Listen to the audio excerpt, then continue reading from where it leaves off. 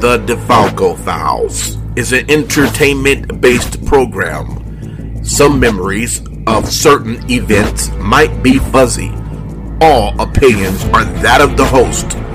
Content might not be appropriate for children and some adults. Listener discretion is advised. And remember, the truth is here. Vegas Bad Boys of Podcasting presents The DeFalco Files with FSW owner Joe DeFalco and your host, Matt Michaels. Hey everybody, it's Matt Michaels here on The DeFalco Files with the owner and creator of FSW, Future Stars of Wrestling here in Las Vegas, Mr. Joe DeFalco. Joe, how you doing today? Doing good. Staying real busy. You know, we got a lot of stuff that we got planned over the next few months. Yeah, we'll unpack a little bit of the news and everything going down with WWE's announcement of SummerSlam being here in August, and we'll get to that in a little bit. First, let me introduce our guest today. He's been wrestling for, about 21 years now with the... with the training, man, 1999 first match. Wow. Brandon Gatson, he trained with Jesse Hernandez in Southern California. He had a little what would you call it? A brief stint with the WWE, a little flirtation, essentially. Yeah, I would say that's a perfect way to put it. A little flirtation. They actually were scouting me towards the end. The last tryout I did, they were scouting me as a ref. Wow. And those conversations went pretty far, and then Triple H put a kibosh on all the hirings for any salaried employees. So they were just going into getting the workers. Wow. They switched their stance. It's all good. They made the right political move. They brought Drake Younger in. So I actually think that was like my position, like one of those. Yeah. Oh man. Well, the stuff you learn every day that you don't know. That's pretty awesome to hear, and at the same time very sad to hear. But it also though means that you've gotten opportunities to be on the actual wrestling cards on the circuit here, for a while. And one of the spots that you've wrestled a lot at is FSW. And Joe, let's start with the first time that you heard of Brandon Gatson. How did he get onto your radar? Well, I believe when we did our very first show in 2009, I was scouting the scene, the YouTube, who the guys that were, and a couple of guys that we had in mind for the show from the SoCal area were the Young Bucks, Ryan Taylor, and Gatson. Gatson couldn't make the very first show in the sweat box of the SWAT meet.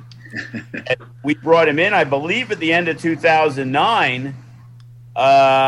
Cage. And Brian Cage. It ended up being the match of the year. Yeah. That's when Cage was only 80% muscle, so he was real small back in those days. And, without a doubt, it was, we had a lot of great matches that year, and that quickly, rose to the top, watching, the YouTube clips and things like that. And Brandon brought a different style. He incorporated that gymnastics along with, submission moves, things like that. I really, really like. That's why I like Ryan Taylor a lot. I like to stay a lot. I love Eli Everfly because he's a guy, when you look at him, he's a crazy motherfucker who's going to do this stuff. But, afraid he could tap out Hammerstone if we put it in Born Killers. They were beefing at one time, and I remember telling Hammerstone, I'm like, bro, I get you're beefing with Eli, but better watch out because if you out, you are done, bro.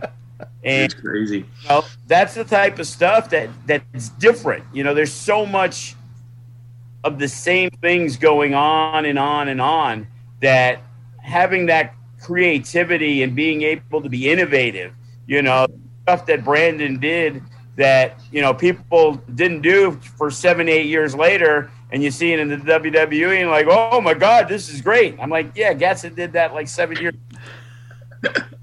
Well, I mean, that really does kind of go towards that idea of, you know, being one of the first trailblazers, as we were talking a little bit beforehand, that idea of kind of the old school / the new school, you kind of met everything in between there. Was that something, how did you start picking up that stuff, Brandon? Because I don't see Jesse Hernandez doing flips and flies. So, no. Where did you get that? That first Sasuke special I ever did, we were at a baseball stadium show, and I got this crazy idea. I think I was talking to my brother. My brother's Olympic gymnast from 2004. So that's kind of where I followed his footsteps for a while.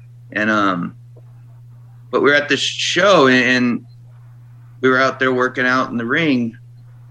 And I said, I'm gonna go for it. I put like 4 guys on the outside in case it didn't go that well. And I went for it. But to go like where I started incorporating it is I was trying to quick story. My whole background, like wrestling was my escape in my head at first. Sure. So like all my dancing, my acting, singing, all that stuff, like wrestling was my escape to be somebody different. So I never wanted to incorporate any of that stuff. And of course, PWG, they saw the videos and started chanting it. But so the gymnastics was the one thing I wanted to incorporate. But having that old school mixed with new school type of mentality, because I mean I was trained by like Suicide Kid and Frankie Kazarian, Ricky Reyes, Rocky Romero. Having that and taking the athletic part of the gymnastics part, but making it make sense. And we were talking about that earlier. So it's like, you know, like when the guys will post their pictures with the dive and you have like 8 guys like this, you know, like don't post that picture, you know, like post a picture as doing something. But I think that's where it came from. I just like, I wanted everything to make sense. So even like when I do the crossbody, the backflip thing, like it's coming off of them coming at me and I'm using their momentum, just not like throwing it out of nowhere. Cartwheel splash. I mean, yeah. So it's just that blend. It's that first starting, getting that home training of the old school mentality, and then, you know, coming up through the years, getting all this new stuff, and then trying to take it. And I try and tell the younger guys too, like just make it make sense. Yeah. Like it's got to make sense. No one should stand outside and wait for you to come. No one stands in front of a train and watches it come at you. Get out the way. You know, when Eli Everfly is jumping off the balcony, it makes a lot of sense. Well, because they're not waiting for him, right? They're there. Probably not. Thankfully, he's small enough, so if he lands on somebody, you know, it'll only like break his leg, not kill him. Right. Well, Joe, with getting a guy like Gatson into the fold, especially early on, how was it that you were able to make sense when we're talking about, you know, Gatson talking about making sense in the ring with the story? How is it for you as a promoter to make sense where you have someone coming in from another state to, you know, not have it where they're just coming in and coming back and just randomly wrestling guys, to maybe create stories for them or opportunities for them to be more part of a regular basis? How does your process work for that? Well, you got to understand, when we first started, all we would do is, you know, show every 6 to 8 weeks. So we didn't have the school shows. We didn't have the facility yet. So when we started and Brandon started, we were a brand new company. So people weren't like, oh, Funny Bone is the Vegas guy. We like him. But Brian Cage and Brandon Gatson and the Reno Scum and the Commandos, they're out-of-state guys, so we're not gonna like them. You know, they were getting to see wrestling for the first time, literally, in probably 10 years. So all they did was want to enjoy the shows, and we quickly got on the map because we didn't just localize it. Because back then, compared to now, the local talent was far, far outweighed by the guys that we brought in. You know, tag team champions, the first ones were Cyanide and Vintage Dragon.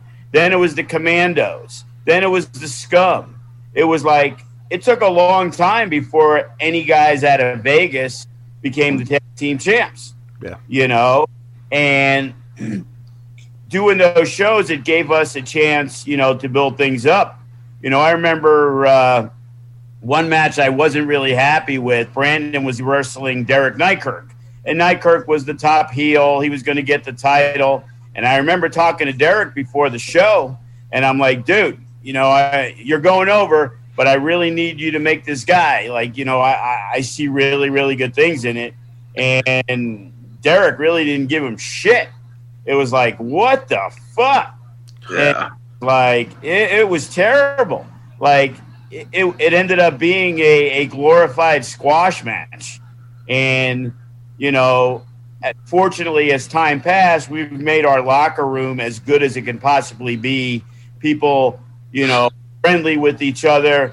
Obviously, they want to have the best match, but it's a different type of atmosphere. And we've been able to incorporate, like, Hammerstone and Graves, great dude, and they bring down Class, who's a great dude. And it's like there's so many good guys that are there that everybody, hey, I saw your match. A guy like Gatson, if he sees something, he's going to be the first guy to tell somebody, you know, and he sees some of this great young talent.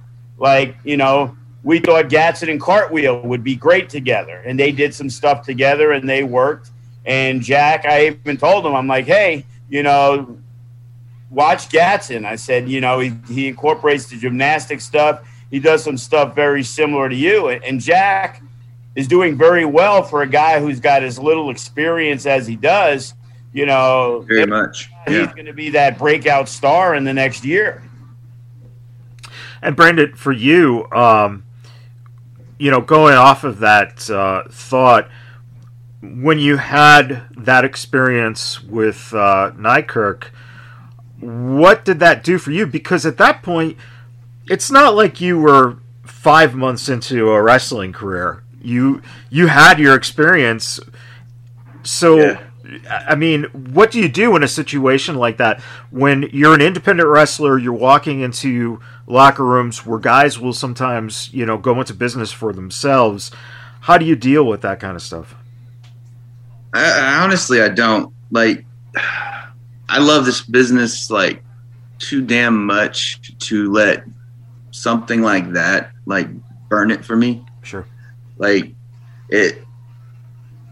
just do business. Like Joe was saying about the locker room, like, what I love, one of the big things I love about the locker room is everybody wants to have the best match, which means everyone's putting on 100%, right? Everyone also respects each other's match, right? And respects their place on the card. Yeah. And when you have that, like, one little guy going into business is just like, whatever. Right. It's hard. I'm very non-confrontational. Sure. It takes a lot. It takes a lot to get me going, and so that wouldn't have been worth it. So sure. It was just probably the most that it bothered me was that it upset Joe. You know, that he was disappointed. Other than that, because I mean, you bring me out there to do a job. I'm to the point where I love this business so much that if I'm not happy with what I did, I won't take the pay. Wow. It's like, you hired me to do something. I don't feel like I went out and did it. Don't pay me. Wow. You know, I've done that plenty of times. Wow. And even the promoter was happy, but I wasn't. So it's just that to let someone that went into business for themselves, like, make me sour about the business, it's not going to happen. that's remarkable to hear. Joe, when you hear something like that, obviously you know Gadsden's personality very well. Does that kind of encourage you that there are still guys out there who, even if you were happy with them, if they did not feel they did a great job, or the job they were supposed to do, that they'll do something like that where it'd be like, don't pay me, or, hey, book me next month, but I won't take any booking fee or anything like that. Is that something that you rarely see, and is that something that younger wrestlers should kind of take a cue from and listen to? Because in the end, you're an independent contractor. If you didn't do the job, if I got a guy to do drywall and the job was shit, I'm not going to pay him. Is that kind of the same mentality with independent wrestlers? Not really to me. The bottom line is a guy had to drive 5 hours to get here, 4 hours to drive back, whatever. Things don't always work out. I've had a couple of guys that were like that, and it's like, I have to force the money on them because, as Brandon can tell you, he doesn't work for me because I'm the highest paying guy. He worked for FSW because everything I just explained. Good matches. There's going to be a really good crowd. They're hot as fire. And, Brandon has been probably one of the longest tenured guys, but he's been so in and out that, I remember we were doing some good stuff with Jacob Austin Young, and he hurt. And he got hurt on a few different occasions. And then I hadn't really heard from him for a while, and then he hit me up. He was going to be in town. And my thought was, hey, you know what? He's like, hey, is it cool if I come by the show? And I'm like, why don't you work this show?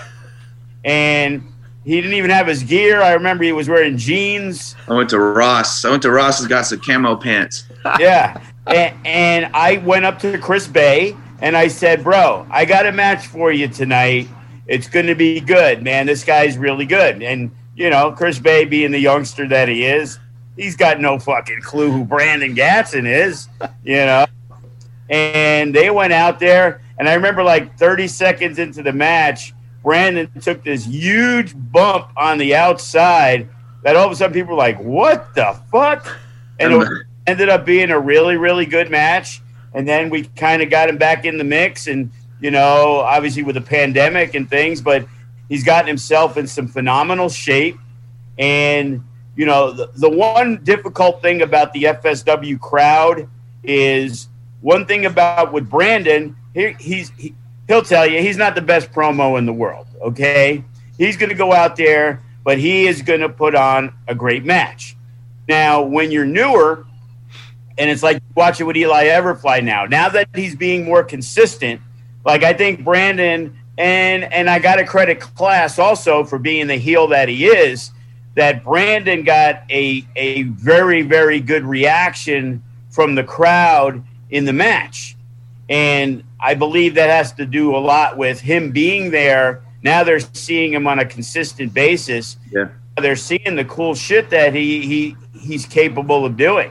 And, with the guys like Gatson and Quest and Eli and Cartwheel that we've kind of added to the No Limits division, and with Jay Vidal breaking out and stuff like that, like this division is crazy. Like I'm really looking forward to that Limitless tournament. The question is it 12 guys or 16? Because there's so many of them. If you love that style of wrestling, that's going to be one of the best 12 or 16 man tournaments that you're going to see. And the fact that Brandon has been doing it for so long that, not that he's 50 or nothing like that, but, compared to these 22-year-olds, he could go just as well as those guys. Right. He hasn't lost a step. And it's just exciting, putting together shows. And, he always loves it. Oh, another scramble match. But it's like, hey, those are great matches, but I'd rather get the 4 of those guys on than leave 2 of them off. Right. Yep. What is that like for you, Gatson, where, you know, the idea of the crowds like that, especially when you're not local and you're coming in at the pace you were coming in at, and it's kind of like speed up, slow down, speed up, slow down. Now you're kind of more back into the constant, you know, coming back in. Do you find that playing, you know, the babyface role now in Vegas, essentially, because of guys like Class who are so good at being heels, is that something that's appealing to you? I know you're very selfless when it comes to the approval of the crowd in terms of cheers versus boos, because obviously you know the difference between the job you're doing and just fans loving you in general. Is that something you look at? Is fan reaction in terms of, you know, growing into a market like Las Vegas? I mean, I say that one more time. Well, as opposed, like, obviously, you know, fans will cheer or boo because of character. But at a certain point, because of what Joe's saying, where they get to know you, and you've been in and out for such a long period of time, does that play on you now that you're finding that the fans are actually now investing in you as someone who actually is local to them, even though you're not located in Vegas? Yeah, no, that definitely plays a part. It's it really helps with the match. And for me, about 10 years ago, I figured out how to listen to them, and like only them. Listen to them, not worry about the match, and feed off of them and listen to them. And it took me a long time to figure that out. Once I did, things just opened up for me, like ideas, just everything came. And so now that they're slowly investing back in me, it's really easy to feed off of and go out there and deliver what they need to see. Because depending on where you are on the card, you know, they don't always need to see hold to hold. They don't always, you know, it doesn't always call for all that. So when they're not invested in you, or when they're not fully there for you, like in a match where for either guy, both guys, you kind of have to test the waters, and you have to go through all those steps, and you have to tell that story and feel them out. But once they're with you, it gives you just a huge, just a list of extra things you can do now that you couldn't have because you were not wasting time, but you were spending the time to get them invested in you. Once they're already invested in you, you have so much more things you can do. Right. With them, playing with their emotions and all that, especially if they're invested in you. In the early days of you coming out here, what was, you know, one or two of your favorite matches, or one or two of your matches that you know, didn't necessarily feel that hit the mark that you would have wanted it to? Well, definitely that cage match. That was great. I really liked my match with Vic Capri. You remember that one, Joe? Yeah, the ice pick. Yeah, I really liked that match. That was a great match. That was fun. Matches that didn't hit the mark. Cage and you, the rematch, wasn't it? Yeah, the rematch. When I was way out of shape. Gassed like 2 minutes in. Oh. The rematch with Cage, yes. And then Boston Young and you had some good stuff. Yes. I was to say him, and then I had a good match with Bryce. Yeah. Bryce, and I can't remember too many. I think maybe the Rick Ellis, was that match good?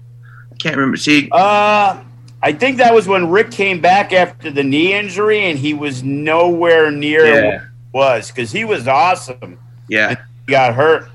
So I got a match with him a couple weeks. I think he had Heather Lynn. That's when I gave her a stunner. Yes, I do remember that. It's funny if you go on YouTube and you type in Stunaho, I got 2 videos on there, part 1 and part 2. It's great. Stunnaho. Poor naming, but it's funny. Joe, when you think of that, when you're talking about Jacob Austin, Young, and Bryce, guys like that, was that your goal in terms of being able to use Gatson in kind of that babyface role against some of these guys in the heel factions?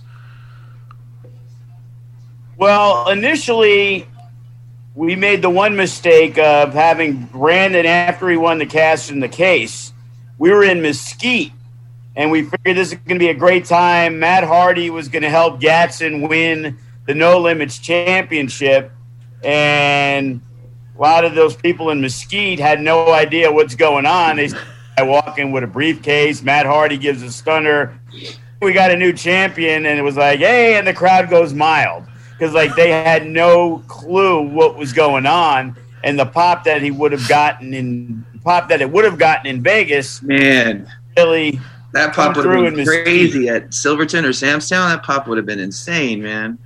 And then a couple of the big moments when we did stuff with when we turned Brandon heel. Him and Jacob Austin Young, they had a great match. They shook hands, blah blah blah.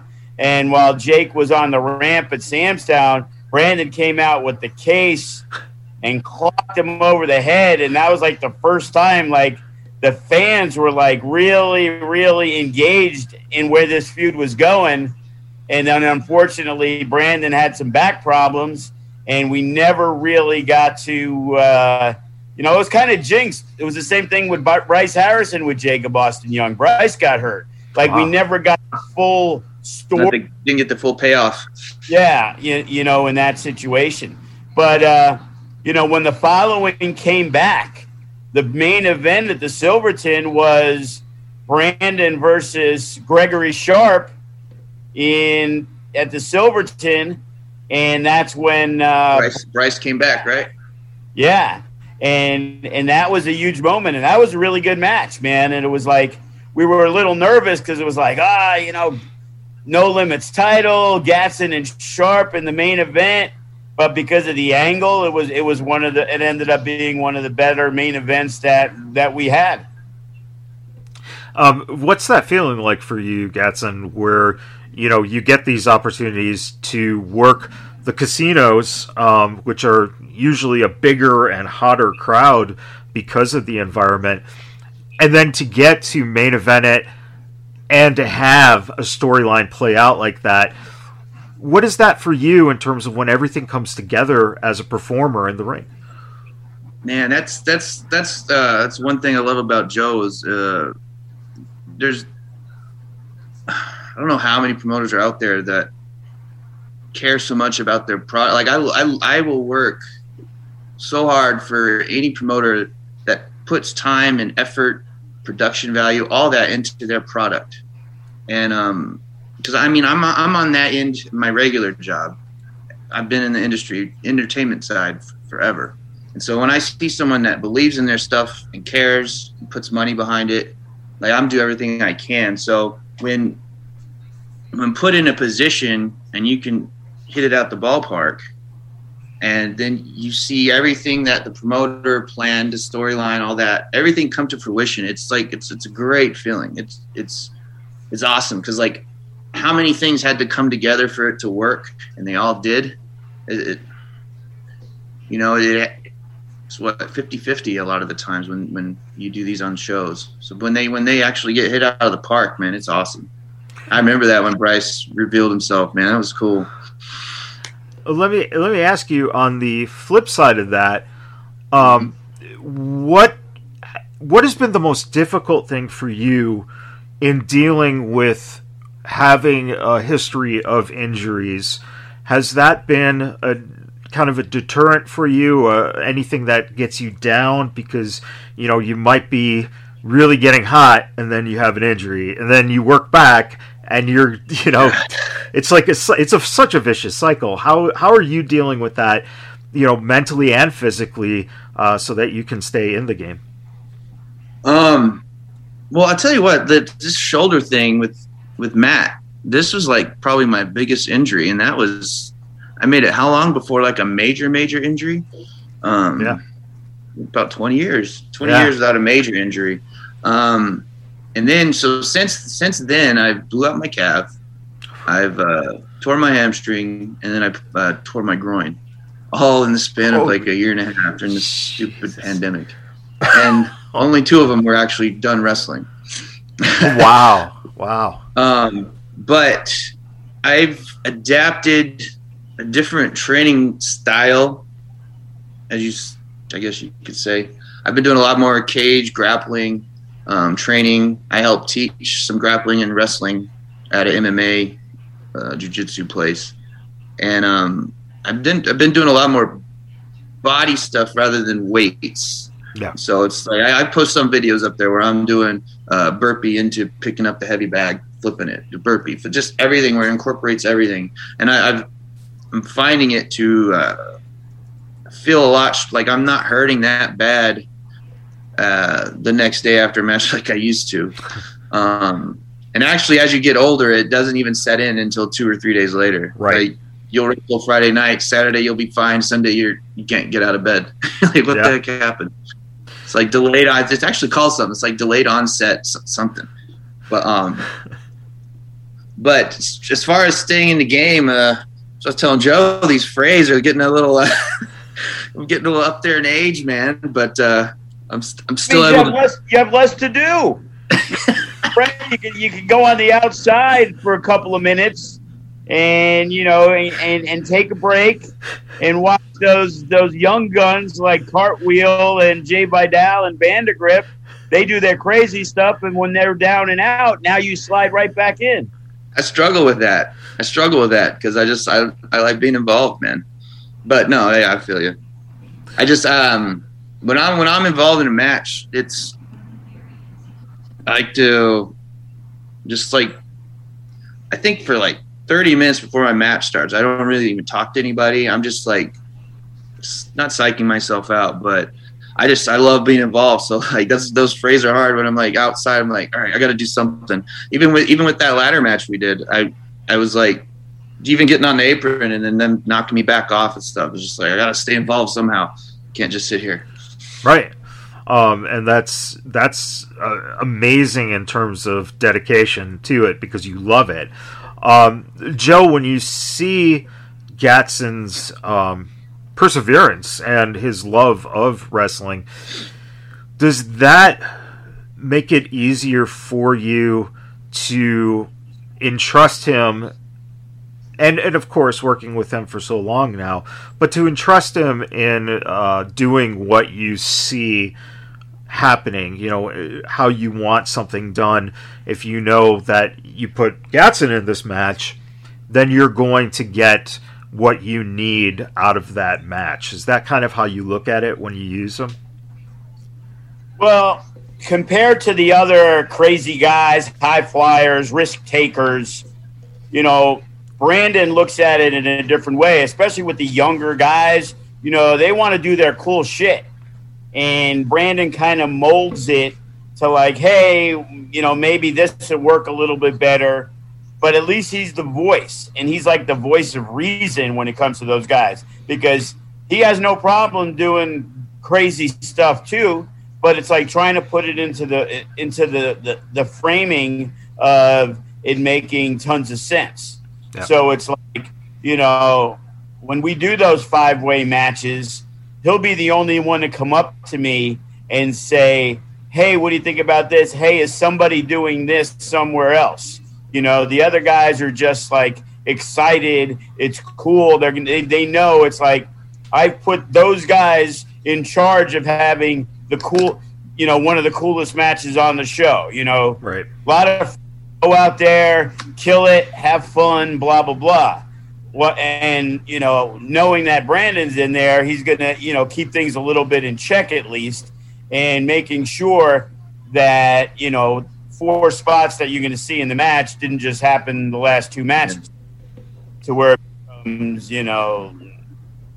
but great. We just saw that, the old snapmare kick to the head, or hey, we do 14 suicide dives on the show today. That's the under-over, you know. Yeah. You know, another thing I do is, and most promoters trust me now, is like I'll go up there and I'll ask them, what do you need tonight? What do you need out of it? What do you need for the finish? Yeah. And then they'll usually trust me with the match. And then I'm always respectful enough to be like, can we go on the outside? Or, well, I already know what Joey wants us to go on the outside, so we're good on that. But just other shows, other promoters, I always check because it depends on where I'm at on the card. And is anyone else doing a dive? You know, you have me semi-main event. Is anyone diving? Is the main event diving? If they're diving, I'll just tease my dive. I won't do it so that they can still have the pop for theirs, you know? Sure. So it's the trust part you were talking about with Joe is like it's really nice to have established myself to a point where I can go up to them and say, what's the story? What do you need out of this guy? What do you need out of this match for my opponent? Does he need to be strong? Does he need to steal something? Like what needs to happen? And then they trust me with it. Yeah. It's very nice to get to that point. Joe, when you look at getting Gatson back into the fold, what was your thought process on being able to have him back? Because it had been a while since Brandon had wrestled for you. Did you know, that you were getting the same Gatson, or did you think that, hey, here is a guy who has a little more experience, a little more maturity now, a little more of a built physique? What were you looking at when you were bringing him back into the fold? Well, there was really no thought of it until he ended up doing the match with Chris Bay, and it was like, hey, because I'm pretty sure he had taken some time off because I hadn't seen posts. I didn't really see a lot of things when it came to him. But the thing, I was always a big fan of Brandon Gatson, the person. So when things were able to work out, he was always a guy I wanted to. Sometimes we did, way smaller shows at the facility. So cost-wise, it wasn't beneficial for either party. Right. We had to keep costs down. He was a guy who's been doing it a long time, and he's given us a break as it is. It's hard. You can't keep asking a guy to give us even more of a break on their break. Right. So it's now that we've opened up and done stuff, he's a great asset to have. And I really like him personally. And that's how it kind of is when you see guys that are around regularly. There's some people, they might have had some issues, and we've had guys like that. And more or less, those are the local guys that they're kind of around. But I have no reason to use a good wrestler who's an asshole from California. Right. A lot of good wrestlers. You know what I mean? It's like if I did four-way and it was Cartwheel, Quest, Gatson, and Everfly, and then Gatson couldn't make it and I plugged in Funny Bone, it's good stuff. It doesn't matter. There's 9 guys that could fit those 4 spots. So if there's a 10th guy who's a fucking douchebag, right, but he can wrestle, well, odds are if he's really good, he's no better than those other guys. So why would I want to hassle in the locker room? Oh, I don't really want to be pinned. Oh, well, what about this for me? And I even get that from younger guys. It was hilarious. We did the show this week, and there's a kid who's been training with us for about 2 weeks, okay? And he's very helpful, and he's in the back. And the match was over, and I see a message from him. And he's basically, trying to get a spot. First off, it's at 8:10, halfway through our show, and he's pitching a fucking spot for himself. And, I have no problem answering back firmly and honestly. And I'm like, bro, you've been doing this for 2 fucking weeks. The last thing you need to do is hit me up about anything because nobody cares what you want to do. It's like unbelievable. Wow. And then there's guys further along than that have been around, and the ones actually ask me the question. The dumber ones or the scareder ones, they'll go to Cody, they'll go to Remy, they'll go to Damian Drake, Vandegrift, guys that I kind of have in my circle to try to get something. Everybody has an opinion, and it's great. Like I always joked about the Suavecitos. They're going to have the banger of the night, and they're going to do this. You know what? For the time frame they're in, they're awesome. But I once told them, for guys doing it for 8 months, you guys are great. If you told me you guys were doing it for 4 years, I'd say you fucking sucked. So, you got to take all that stuff into consideration. It's great that everybody wants to be on every show, and the Suavecitos and Quest really worked well together, and it really helped both parties because Quest's another guy, kind of in and out, great worker. Yeah. But they had anything other than going out and having a match. And now there's a little bit of a background, there's a little bit of a story, and now people can invest. And that's what our fans especially want to be able to do. They want to invest in that person. They know Hammerstone and Graves. They're local guys to our fans because they've been here for 9 years. Yeah. It was funny when you say that. I never understood the whole don't want to be in because I just saw this philosophy on. I'd be backstage and I'd see people be mad about in a match with a certain person who maybe doesn't like to sell or doesn't want to bump or whatever. And like the great thing about professional wrestling is you can never master it. Yeah. Right? It's an art form that's always evolving. You always have to change. So you can never master it. So you're always working, you're always learning. So like when you're in a match like that and you got to be pinned or whatever, like the goal or the mindset should be, how do I make myself relevant? How do I make myself matter? So after I pin, they cheer for me or they're invested in me still, even though I lost the match. Right. Because who keeps track of that? They're worried about the investment, not who won or lost. I remember one time, I couldn't even tell you who it was, but they were kind of like whiny about it. And it was like, hey, I got a different idea. How about we have a shoot fight between you two, and whoever wins. Because the other guy would beat the fuck out of him. And dude, it's like, but those are the situations. And if guys like that, like from out of state that are getting a booking, I remember, and, Gino Rivera, okay? He's a guy who years ago, I think he was teaming with Limelight at the time, okay? And Gino was hit me up, hey, I think, is Gino the one that was doing the reserves, or is that Limelight? That's Limelight. Limelight, yeah. Okay. All right, so Limelight had hit me up because he was going to be in Vegas here and there, and this was probably 5 years ago when these guys, especially Gino, probably only had a year or two in. So they were doing their tag team gimmick at Hollywood, and it was like, okay, you know what? I got a spot. The Players Club was Hater and Cash at the time, and I think they were the tag champs, or they were really over at that point. So I had booked those guys to wrestle.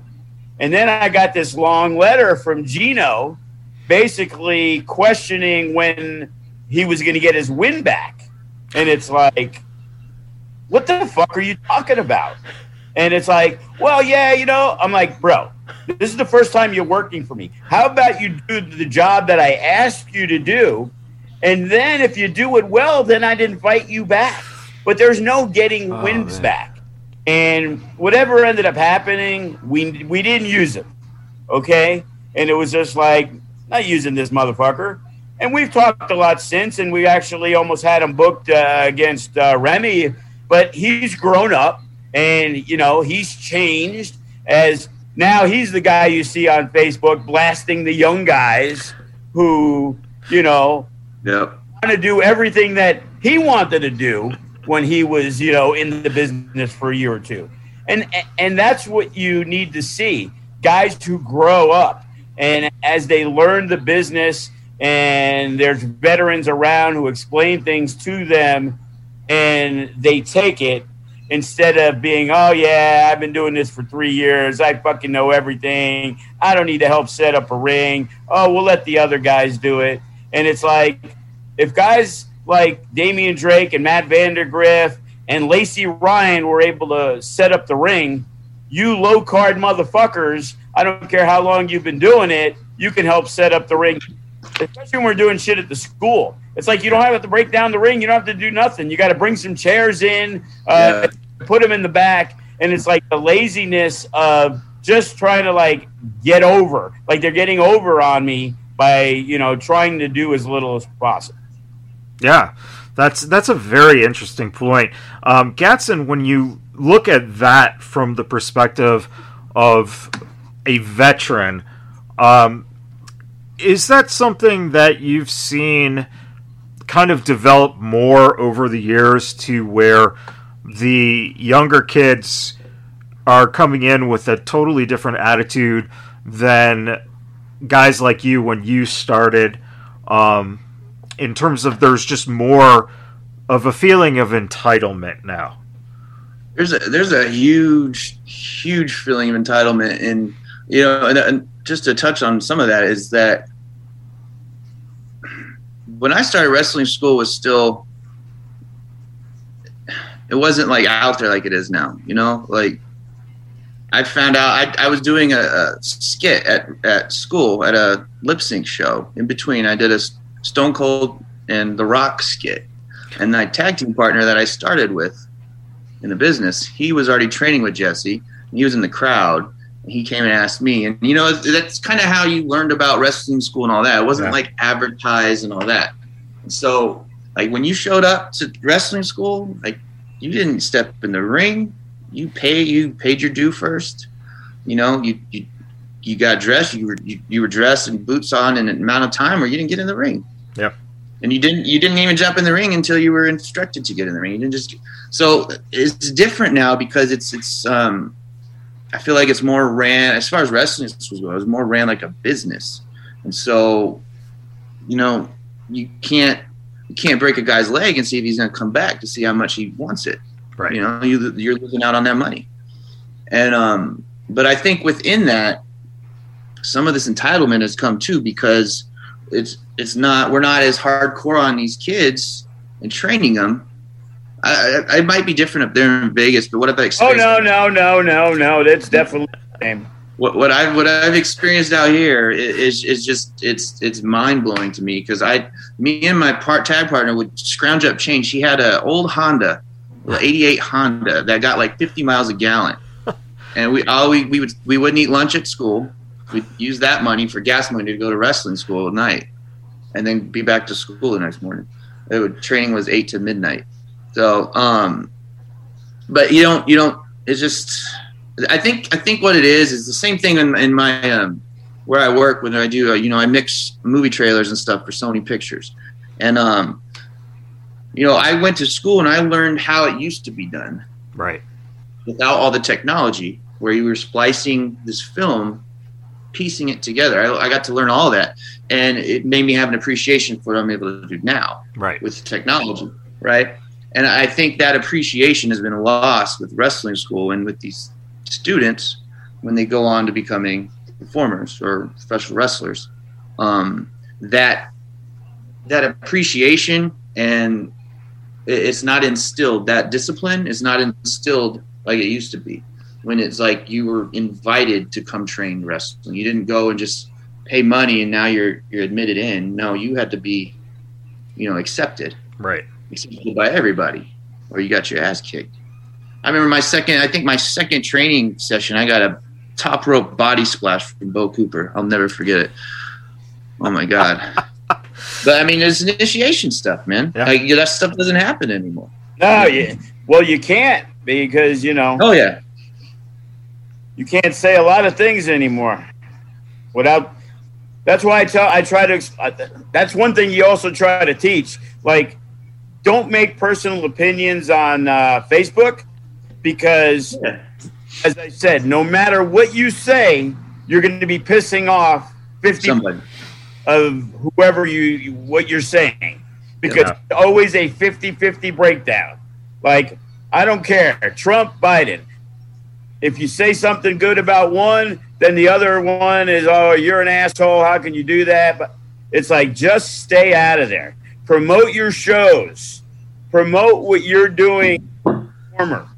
You know, even that WWE, AEW, they don't want to see you making political statements. Right. No, I try. I definitely, I feel you on that. I try and keep everything just positive and just my journey, family, just anything. Like if I offend you with my family pictures or something, screw you. But, you know, like you gotta just stay neutral. Just shut up. Just stay positive. Motivate. You know. Speaking of, hey, you know what? I'm thinking. I was just, we were talking like the scramble matches. But Brandon had a good idea. We haven't done the fray in a long time. The fray was that little, two guys start, and then after a couple minutes, another guy comes in. You might have something for the anniversary show right there. There we go. Yeah, that would be phenomenal. Because it isn't something that's done regularly. And it's not a one-pin win situation either. Exactly. Right. Exactly. And, speaking of that, Joe, let's talk a little bit about... oh, wait, but now 4 guys are going to complain they got pinned instead of just... Gadsden's going to be like, but I came up with the idea. Why am I getting pinned? But then again, at his age, maybe it's like, hey... I'll take the first pin. I'm good. I'll watch the rest of it backstage. No, I'm not there. I'm not there yet, man. Keep me to the end. I don't mind getting pinned, but so Joe, let's make it make pin. Speaking of shows, let's talk just a little bit. Give a little bit of your perspective of how this past Saturday's Calm Before the Storm show. How you thought it went, and some of the highlights for fans who might not have seen it yet, to check so they can, get excited and check it out on the FSW network. Yeah, it definitely was the calm before the storm, because before the show we had some internet issues that they were going in and out, so we couldn't even air it live on the network. But then the show opened up in a pretty... not an upbeat manner as the Unguided, who've been killing it. Damian Drake has to get surgery next week, and they had to vacate the championships. And, that was disappointing. They were going to wrestle the winner of Death Proof R&B, the best of 3 series, and it was going to be a 2 out of 3 fall match. So that is now going to be for the tag team championships, and that's going to be on night 1. But Matt Vandergriff, he obviously is extremely talented, had some great matches, and not only is he going to enter the Rumble at number 2, because he wants to start, he's a guy who pushes himself as much or more than anybody I know. Not only is he going to go in the Rumble at number 2, he's already called out, and it's been accepted that he'll go one-on-one with TJP, TJ Perkins, on night 2. Now, if Vandergriff wins the Rumble, then he gets to do double duty, and he does. He loses the tag belts, and he wants to get all the belts now. So, there's a lot to look forward to on that. To me, the match of the night once again was Eli Everfly. And this time it was against a guy who, younger guy, under the radar, in a tag, solid mid-card tag team. But, Adriel Noctis, did more in that match to elevate himself than he has in the last 2 years. And him and Eli just killed it. Yeah. And it was a tremendous match. between those two, and Eli just continues his string of great matches. The ladder match, when he worked Hyper Streak, when he worked, Jay Vidal, and he has just been tremendous of late. So, very excited, to see, a lot of the matches, they were all very good. There was nothing that's, there's always a clunker or two, but everything went relatively well. The four-way, kind of the feast or famine match with Nino Black, Hero, Lou, Toa, and Graves. If you like the bruiserweights, as I like to call them, I'm pretty sure we're going to see Toa and Graves really soon in a one-on-one match, down the line. Yeah. And that's the thing. As many stars as we had, say, before the pandemic, the Remys, the Ice Williams, guys like that, it's like Toko Uso has really exploded. Gatson has come back strong. Eli Everfly, Adrian Quest, Class. Jordan Cruz had a really good match against Remy Marcel. And, Jordan Cruz is extremely underutilized. He's a great talent. The thing is, there's just unfortunately or fortunately so many guys that sometimes when you're mixing and matching and trying to put stuff together, not everybody is able to get on those shows. And right now, Jordan's a guy who's been way more sporadic than we had hoped for. Yeah. And with the anniversary shows coming up,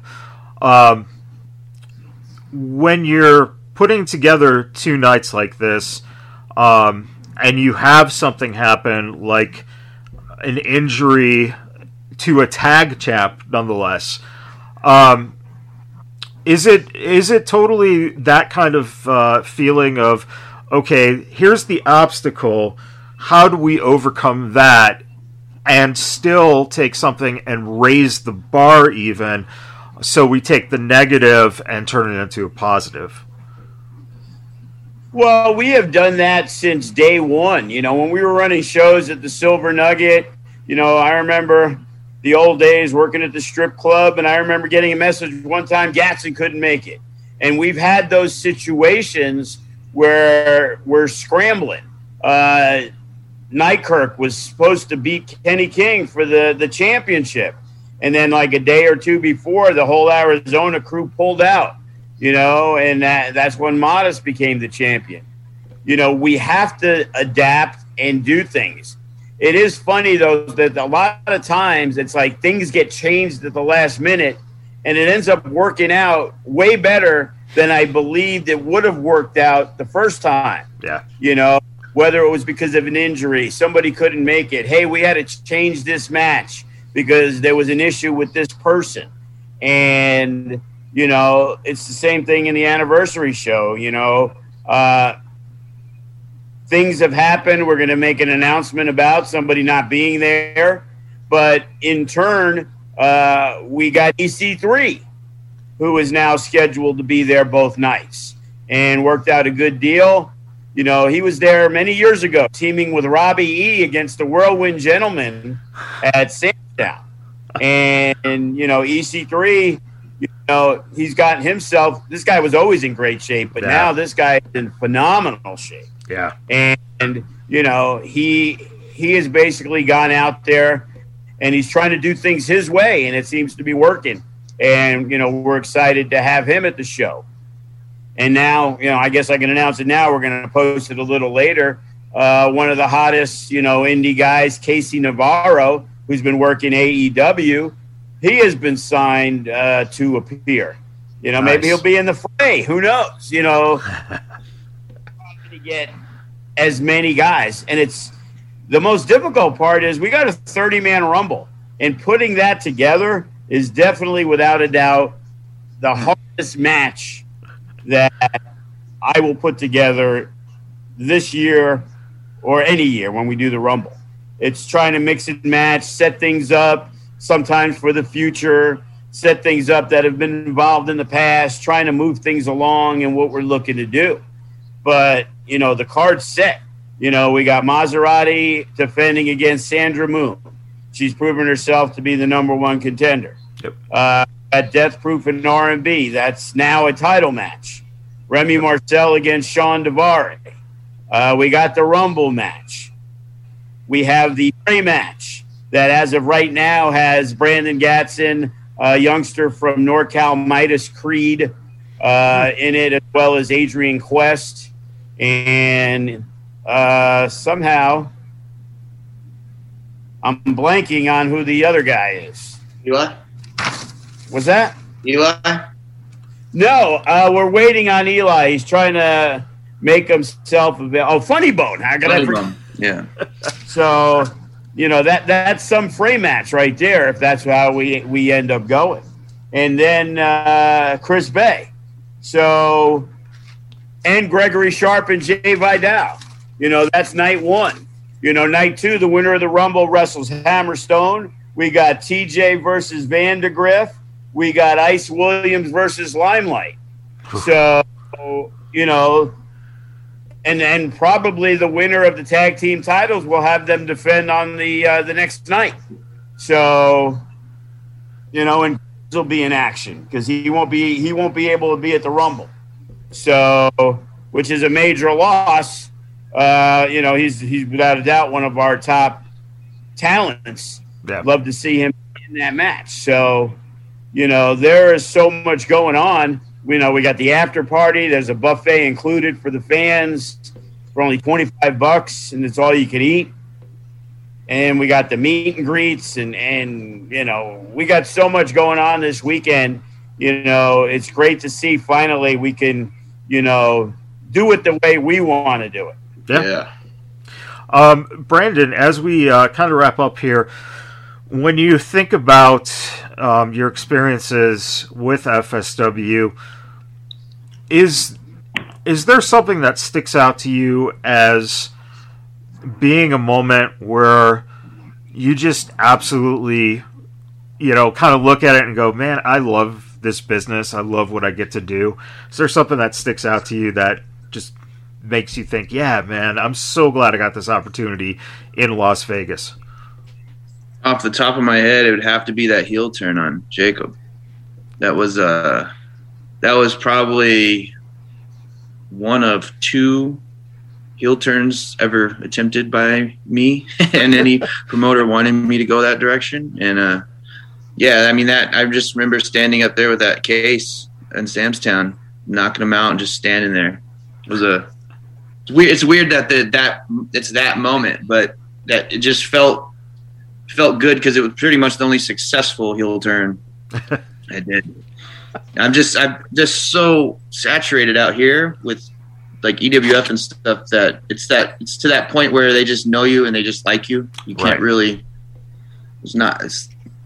Which is still a challenge to me. I still want to try and get them to hate me, but it's really, really tough.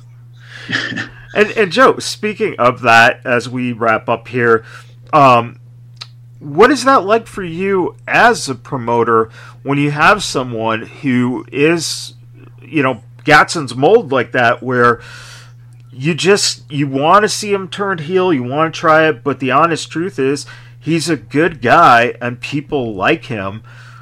How do you look at it where you try a heel turn and then you go, okay, maybe we should go back, to the route of you being a babyface? It's the positioning of how you do things. Jacob Austin Young at the time was becoming the hottest guy in the No Limits division. They were showing a respect thing with him and Gatson. So when he turned, you always have to have the guy turning against a guy who's more popular than him. It's hard. If Chris Bay turned on, for example, Mondo Rocks, I just don't see it because Mondo's popular, but Chris Bay's the most popular guy.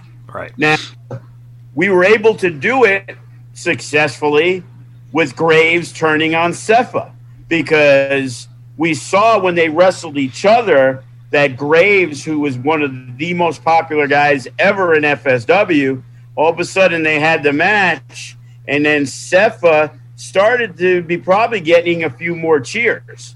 Right. So they did the respect thing after the match. Things went by the way they did. And then in a big moment with Hammerstone, he came out. The crowd was chanting for Graves because we foreshadowed it earlier. We did a tag. We did this. And they chanted for Graves when it was Gallo and Hammerstone beating down Sepha, no DQ.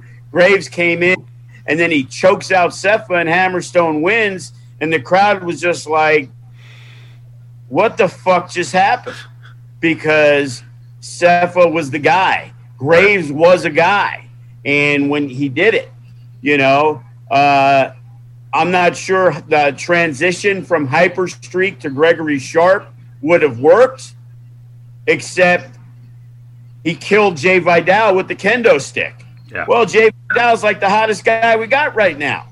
So a guy like Hyperstreak, who was really liked, he disappeared, 11 years, finally getting that opportunity, to become the Nevada State champion.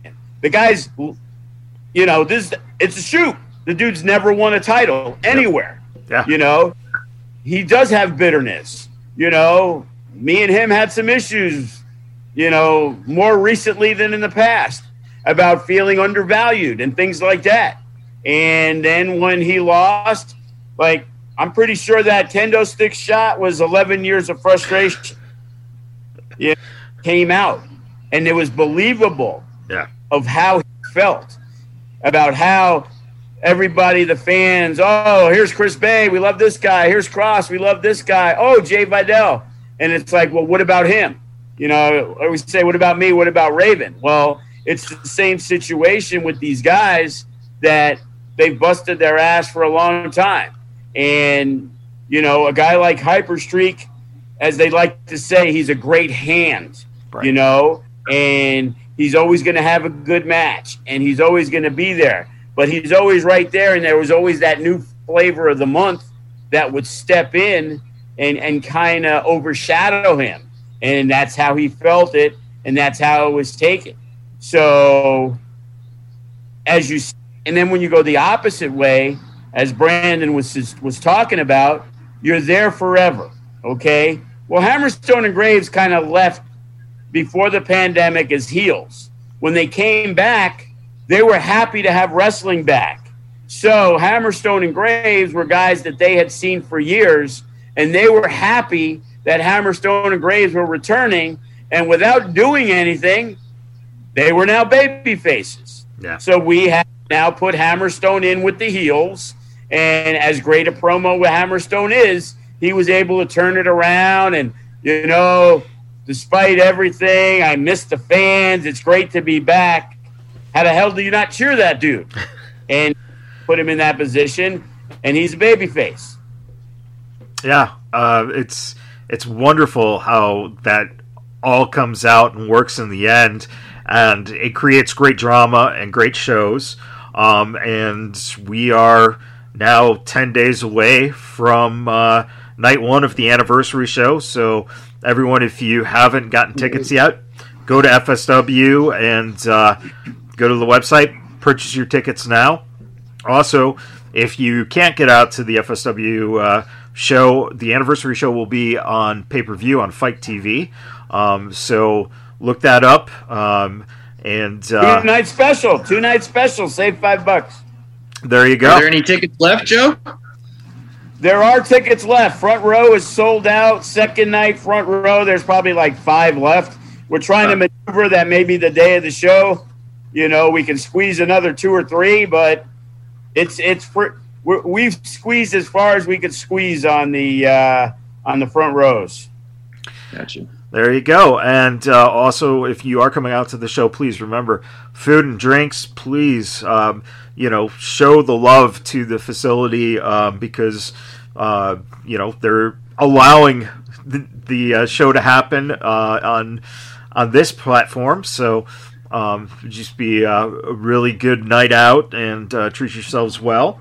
And let's get ready for some wrestling because Boy, oh boy, August is coming soon, and SummerSlam will be here before we know it, Joe. Yeah, well, as I said, I just got off the phone.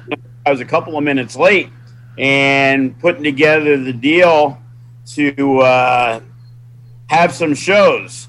You know, we have made some good friends in the business, and we're happy to say that, you know, we're going to be working together once again with some companies.